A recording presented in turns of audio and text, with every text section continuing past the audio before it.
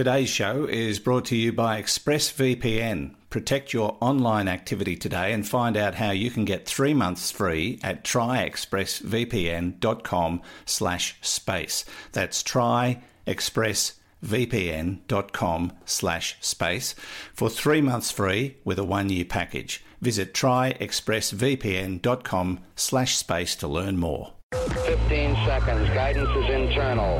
10, 9, ignition sequence start. Space Nuts. 5, 4, 3, 2. 1, 2, 3, 4, 5, 5, 4, 3, 2, 1. Space Nuts. Astronauts report it feels good.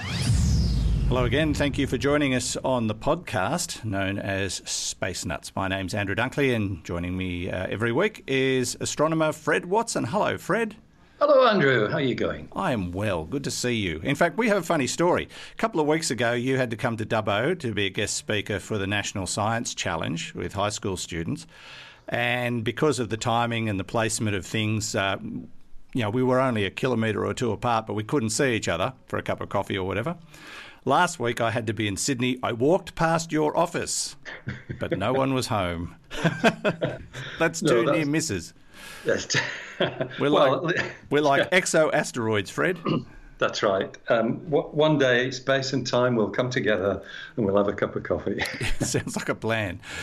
Now, today we're going to talk about some clues in the search for the origin of life, which is a pretty complicated story, but fascinating too, because it could actually mean some pretty exciting things are happening out there. If all holds true. We're also going to look at the discovery of a giant world, but they're not sure if it's a planet or a star. Well, that's confusing. And we've had a question from Andrew Mitchell about photons, which we're going to get to a little later. Thank you, Andrew. First up, though, Fred, the search for the origins of life. This is the ongoing search and battle for the truth. And now they've come across something that might just suggest there's more life out there than we originally could have considered. That's absolutely right, Andrew. I think we're living a really exciting time in terms of our understanding of how life originated on this planet. And of course, anything we discover about that has implications for the astronomical world, for the possibility of life elsewhere. So there are two competing theories about where life kicked off on Earth. They both require there to have been a sort of, a reservoir of what we call prebiotic molecules, molecules containing carbon, the kind of things that eventually go together to make RNA and later DNA. So the two theories are that either life originated in what is sometimes called warm ponds, but by that I guess you mean places where there is hydrothermal activity on the Earth. And there are a number of places, and I've visited some of them, where there are things like geysers and black smokers, or whatever they're called. Well, black smokers are the other theory. These are the sort of warm pond theory says that this was on the surface of the Earth. It was on the land. Right. That where there's hydrothermal activity, the kind of things that are going on in New Zealand. You've got geysers and these various forms of geothermal activity. That they were rich in chemicals. They provided heat, and that's where life might have triggered. And in fact, there's been some work recently done in a place called El Tatio, which is the highest geyser field in the world. I've visited there. It's in South America, actually, in far northern Chile, in the Atacama. Yeah, I've seen the geysers, or one of the significant geysers in Rotorua in New Zealand. It's just staggering the way it all works. That's right, they are. And the heat that comes off the ground there, or out of the ground there, just mesmerising.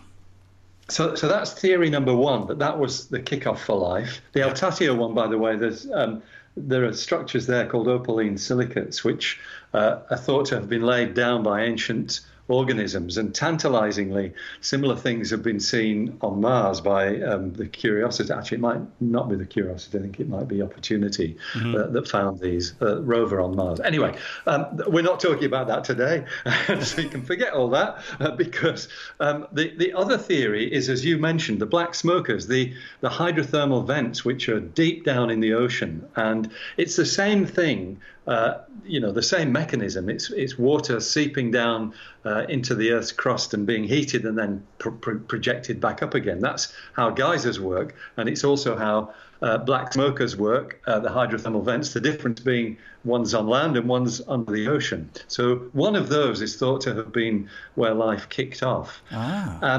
The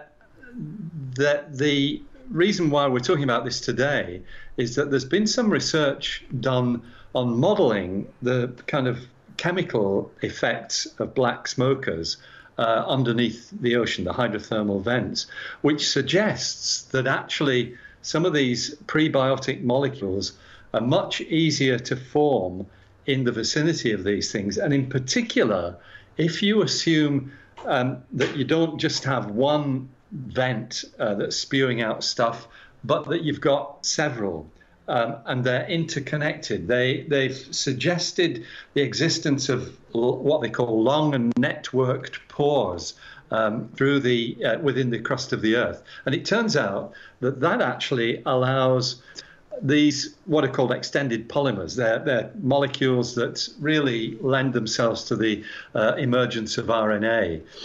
So if you have a lot of different pores emitting the hydrothermal vents, okay, you can call them pores, perhaps interconnected hydrothermal vents might be a better way to putting it. But when you look at the theory behind these things, if they're spread over a large area, what you get, and this is the crucial thing, you get variations in the temperature. The temperature in one of these vents will be different from one of the neighbouring ones. And it's that variation in temperature that gives you the possibility of forming these complex molecules. If you've got too high a temperature, what happens is that the various catalysts and the molecules themselves are actually broken up before anything's happened. And if the temperature's too cold, nothing happens at all anyway. Hello, and this is starting to sound like a nursery rhyme again. Much of astrobiology sounds like a nursery rhyme, Andrew. But yeah, so the bottom line is that these conditions they suggest are actually with the interconnected pores, they're better fulfilled by the undersea hydrothermal vents than by the warm ponds, the little crater lakes and things of that sort. Right. And so what they're suggesting is that where there are hydrothermal vents, and particularly interconnected ones, a complex set of these things on the ocean floor, then you've got the perfect conditions for these complex molecules to form and possibly to trigger off the emergence of life.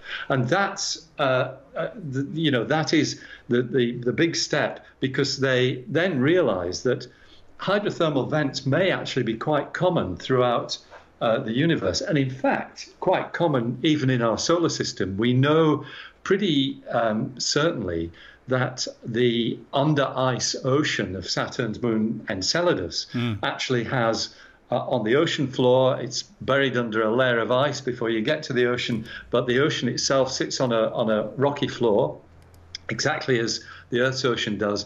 And there are almost certainly hydrothermal vents there, because we've seen the evidence for that in the plumes of ice crystals that spew out of Enceladus' south pole. They've been measured by the Cassini spacecraft. Yes. So it's very intriguing that we've basically got just a couple of clues here that maybe, well, first of all, maybe hydrothermal vents are commonplace, but also maybe the chemical reactions that lead to life might be commonplace as well, which is why this is quite an exciting piece of research. So that 5-hour explanation you just gave us, basically the simplified version is we think there's a lot of these things, therefore there's probably a lot of potential for life in the universe. That's correct. And I forgot to mention something that's rather a quirky aspect of this story. One of the things that's probably familiar to people, because it's used as, or it used to be used as hair bleach, hydrogen peroxide is one that is a crucial catalyst in some of these reactions. And that sort of pops out of the modelling that they do for this kind of thing. We need to get that submarine up to Enceladus very, very soon. I think it's down to you and me, Andrew. Yeah, pedal powered. Pedal powered. Would be the way to go. Yeah. I think they did that with the first submarines. But it is exciting because it really does mean the search can be honed in on some specifics. And once you get that, you know where to look and you know what to look for. Your chances of finding some life are significantly increased, I would think. Indeed, that's right. So forgot to mention this research was carried out at the ANU and also at the University of Leeds in the UK. And the researchers say that, yes, we've been following the mantra, follow the water, for looking for the origin of life, but they suggest that we should also include the mantra, follow the temperature fluctuations, because it's those things that might lead to these molecules being formed. Well, we know on Earth that critters do live near those black smokers. Absolutely. Life has adapted. That's right. So it's not beyond the realms of probability by the sound of it. Very exciting stuff, Fred. You're listening to Space Nuts. Andrew Dunkley here with Fred Watson. Now, let's take a little break and find out more about our sponsor, ExpressVPN, rated number 1 by TechRadar.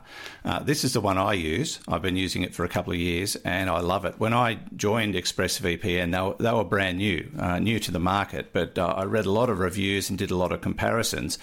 And there was just something about their business model that I particularly liked. And a couple of years down the track, honestly, can't complain. Their interface is very easy to use. Their service is second to none. I've had to contact them a couple of times about certain things that I wanted to do, and they were brilliant. So you may be wondering why I do need a VPN at all. It's all about privacy. Do you really want big tech companies, governments and others knowing what's going on with your online activity? Even if you're having nothing to hide, it just feels downright creepy. I think you'll agree. And governments are getting more and more interested in what you're doing every day. And so, protecting your privacy is what VPN is all about. And how often do you run across websites that you want to get information from only to find that they're geo-blocked? This is becoming an increasing problem, but ExpressVPN solves that problem for you. Now, if you go to our special URL, you'll see quite a list of things this service can help you with, things you may never have thought of before. As I say, it's the one I use, secure, fast, and it just works.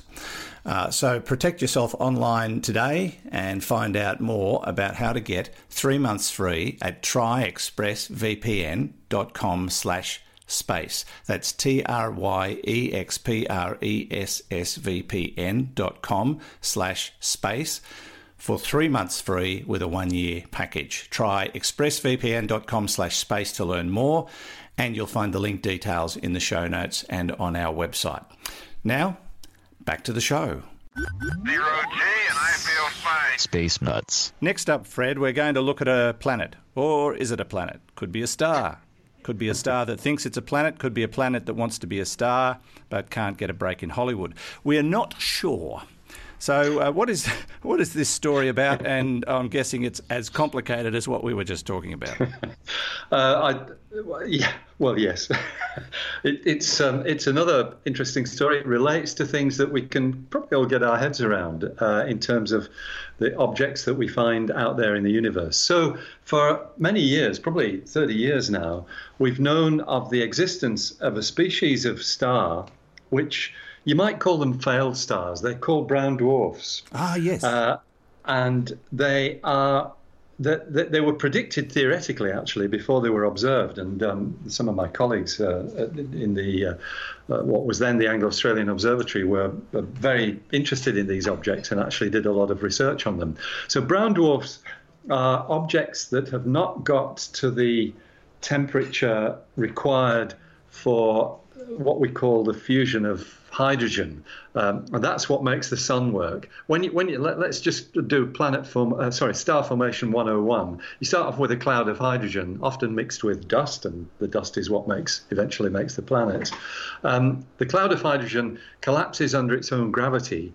The heat caused by that collapse. It's like, when you pump up a bicycle tire, the pressure goes up and the temperature goes up. Likewise, at the center of this collapsing cloud of gas, the pressure gets very high, the temperature gets to something like 10 million degrees, and that allows you to trigger the nuclear processes, the nuclear, actually what's called nuclear fusion, which is when hydrogen turns into helium. And that releases the energy which actually balances the gravity and causes the star, to become a stable thing like the sun is now. Yeah. Okay, that's a normal star. If you don't have enough hydrogen, you still get the collapse, but the temperature never gets high enough to go through this normal nuclear burning process.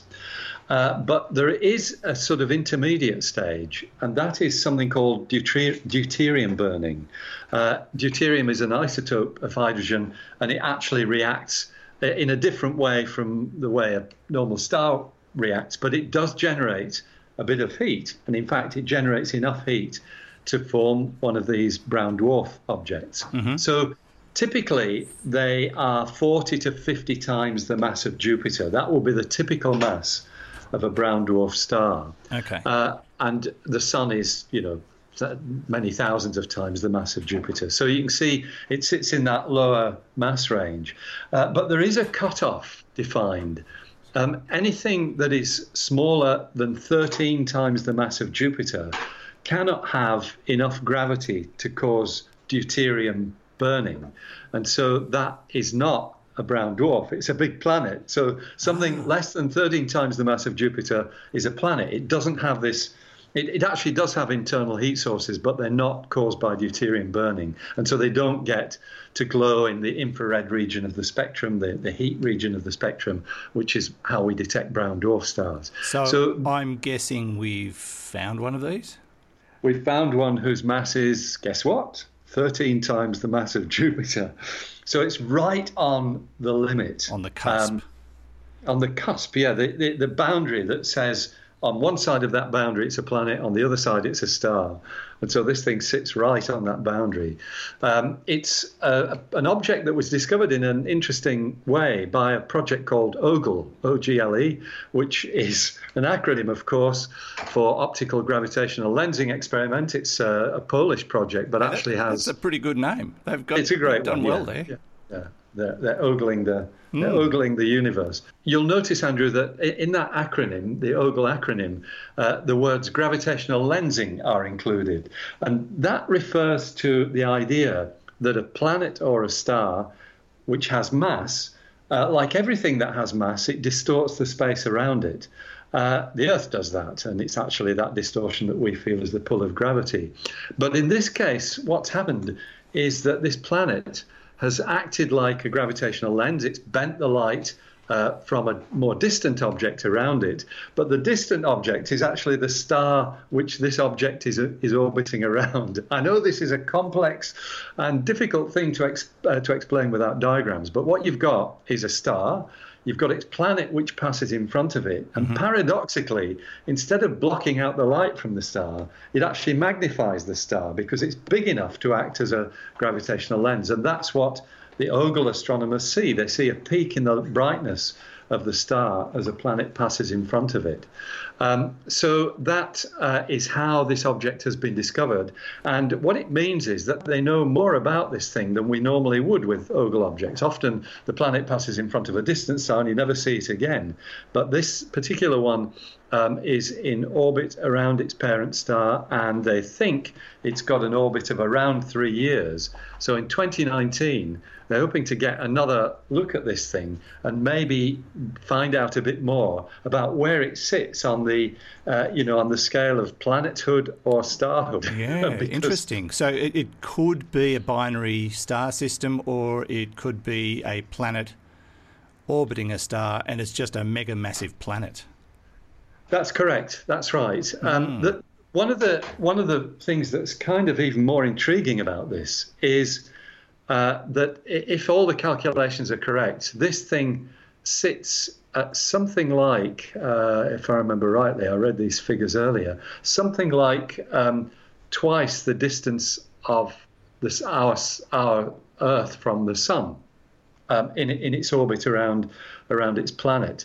And if it's a brown dwarf, that's very unusual because this has never been seen before. And it's thought to be all about the way brown dwarfs form. So that tends to push you towards the view that this is actually a planet, not a brown dwarf. Yeah, I'm wondering what it would be like to stand on. Obviously, it would be pretty hostile by the sound of it. Well, it's more like, I guess what you've got to imagine is what would happen if you were trying to stand on Jupiter. Jupiter's a gas giant, can't do that. Solid surface. And brown dwarfs are just like giant Jupiters, but they're hotter. They release more energy because of this deuterium burning process. Sounds it's complicated nasty stuff, but it is nasty. But one of the other things that clouds the boundary between brown dwarfs and planets is that brown dwarfs have weather. They actually have weather in their atmospheres, and I've even read papers that suggest that actually the weather is such that you get showers of rain, but the rain is not water; it's liquid iron droplets. Whoa, wow! Yeah. BHP would be thrilled. Yeah, well, it'd probably give a whole new idea to what kind of things you might make umbrellas out of. Yeah. I don't think anything would last long under one of those. Yeah. Exactly. That's fascinating. All right, so we've got to wait a couple of years before we can find out. At this stage, the jury is out, but leaning towards planet. I think that's right. All right. We'll know more in a couple of years, and we'll be here to tell you about it. Theoretically. Hopefully. You're listening to Space Nuts with Andrew Dunkley and Fred Watson. 3, 2, 1. Space Nuts. Last but not least, Fred, we have a question from one of our 4 listeners. Andrew Mitchell, you and I are included in that statistic, by the way. Yes, I thought we might be. I think it was pretty optimistic.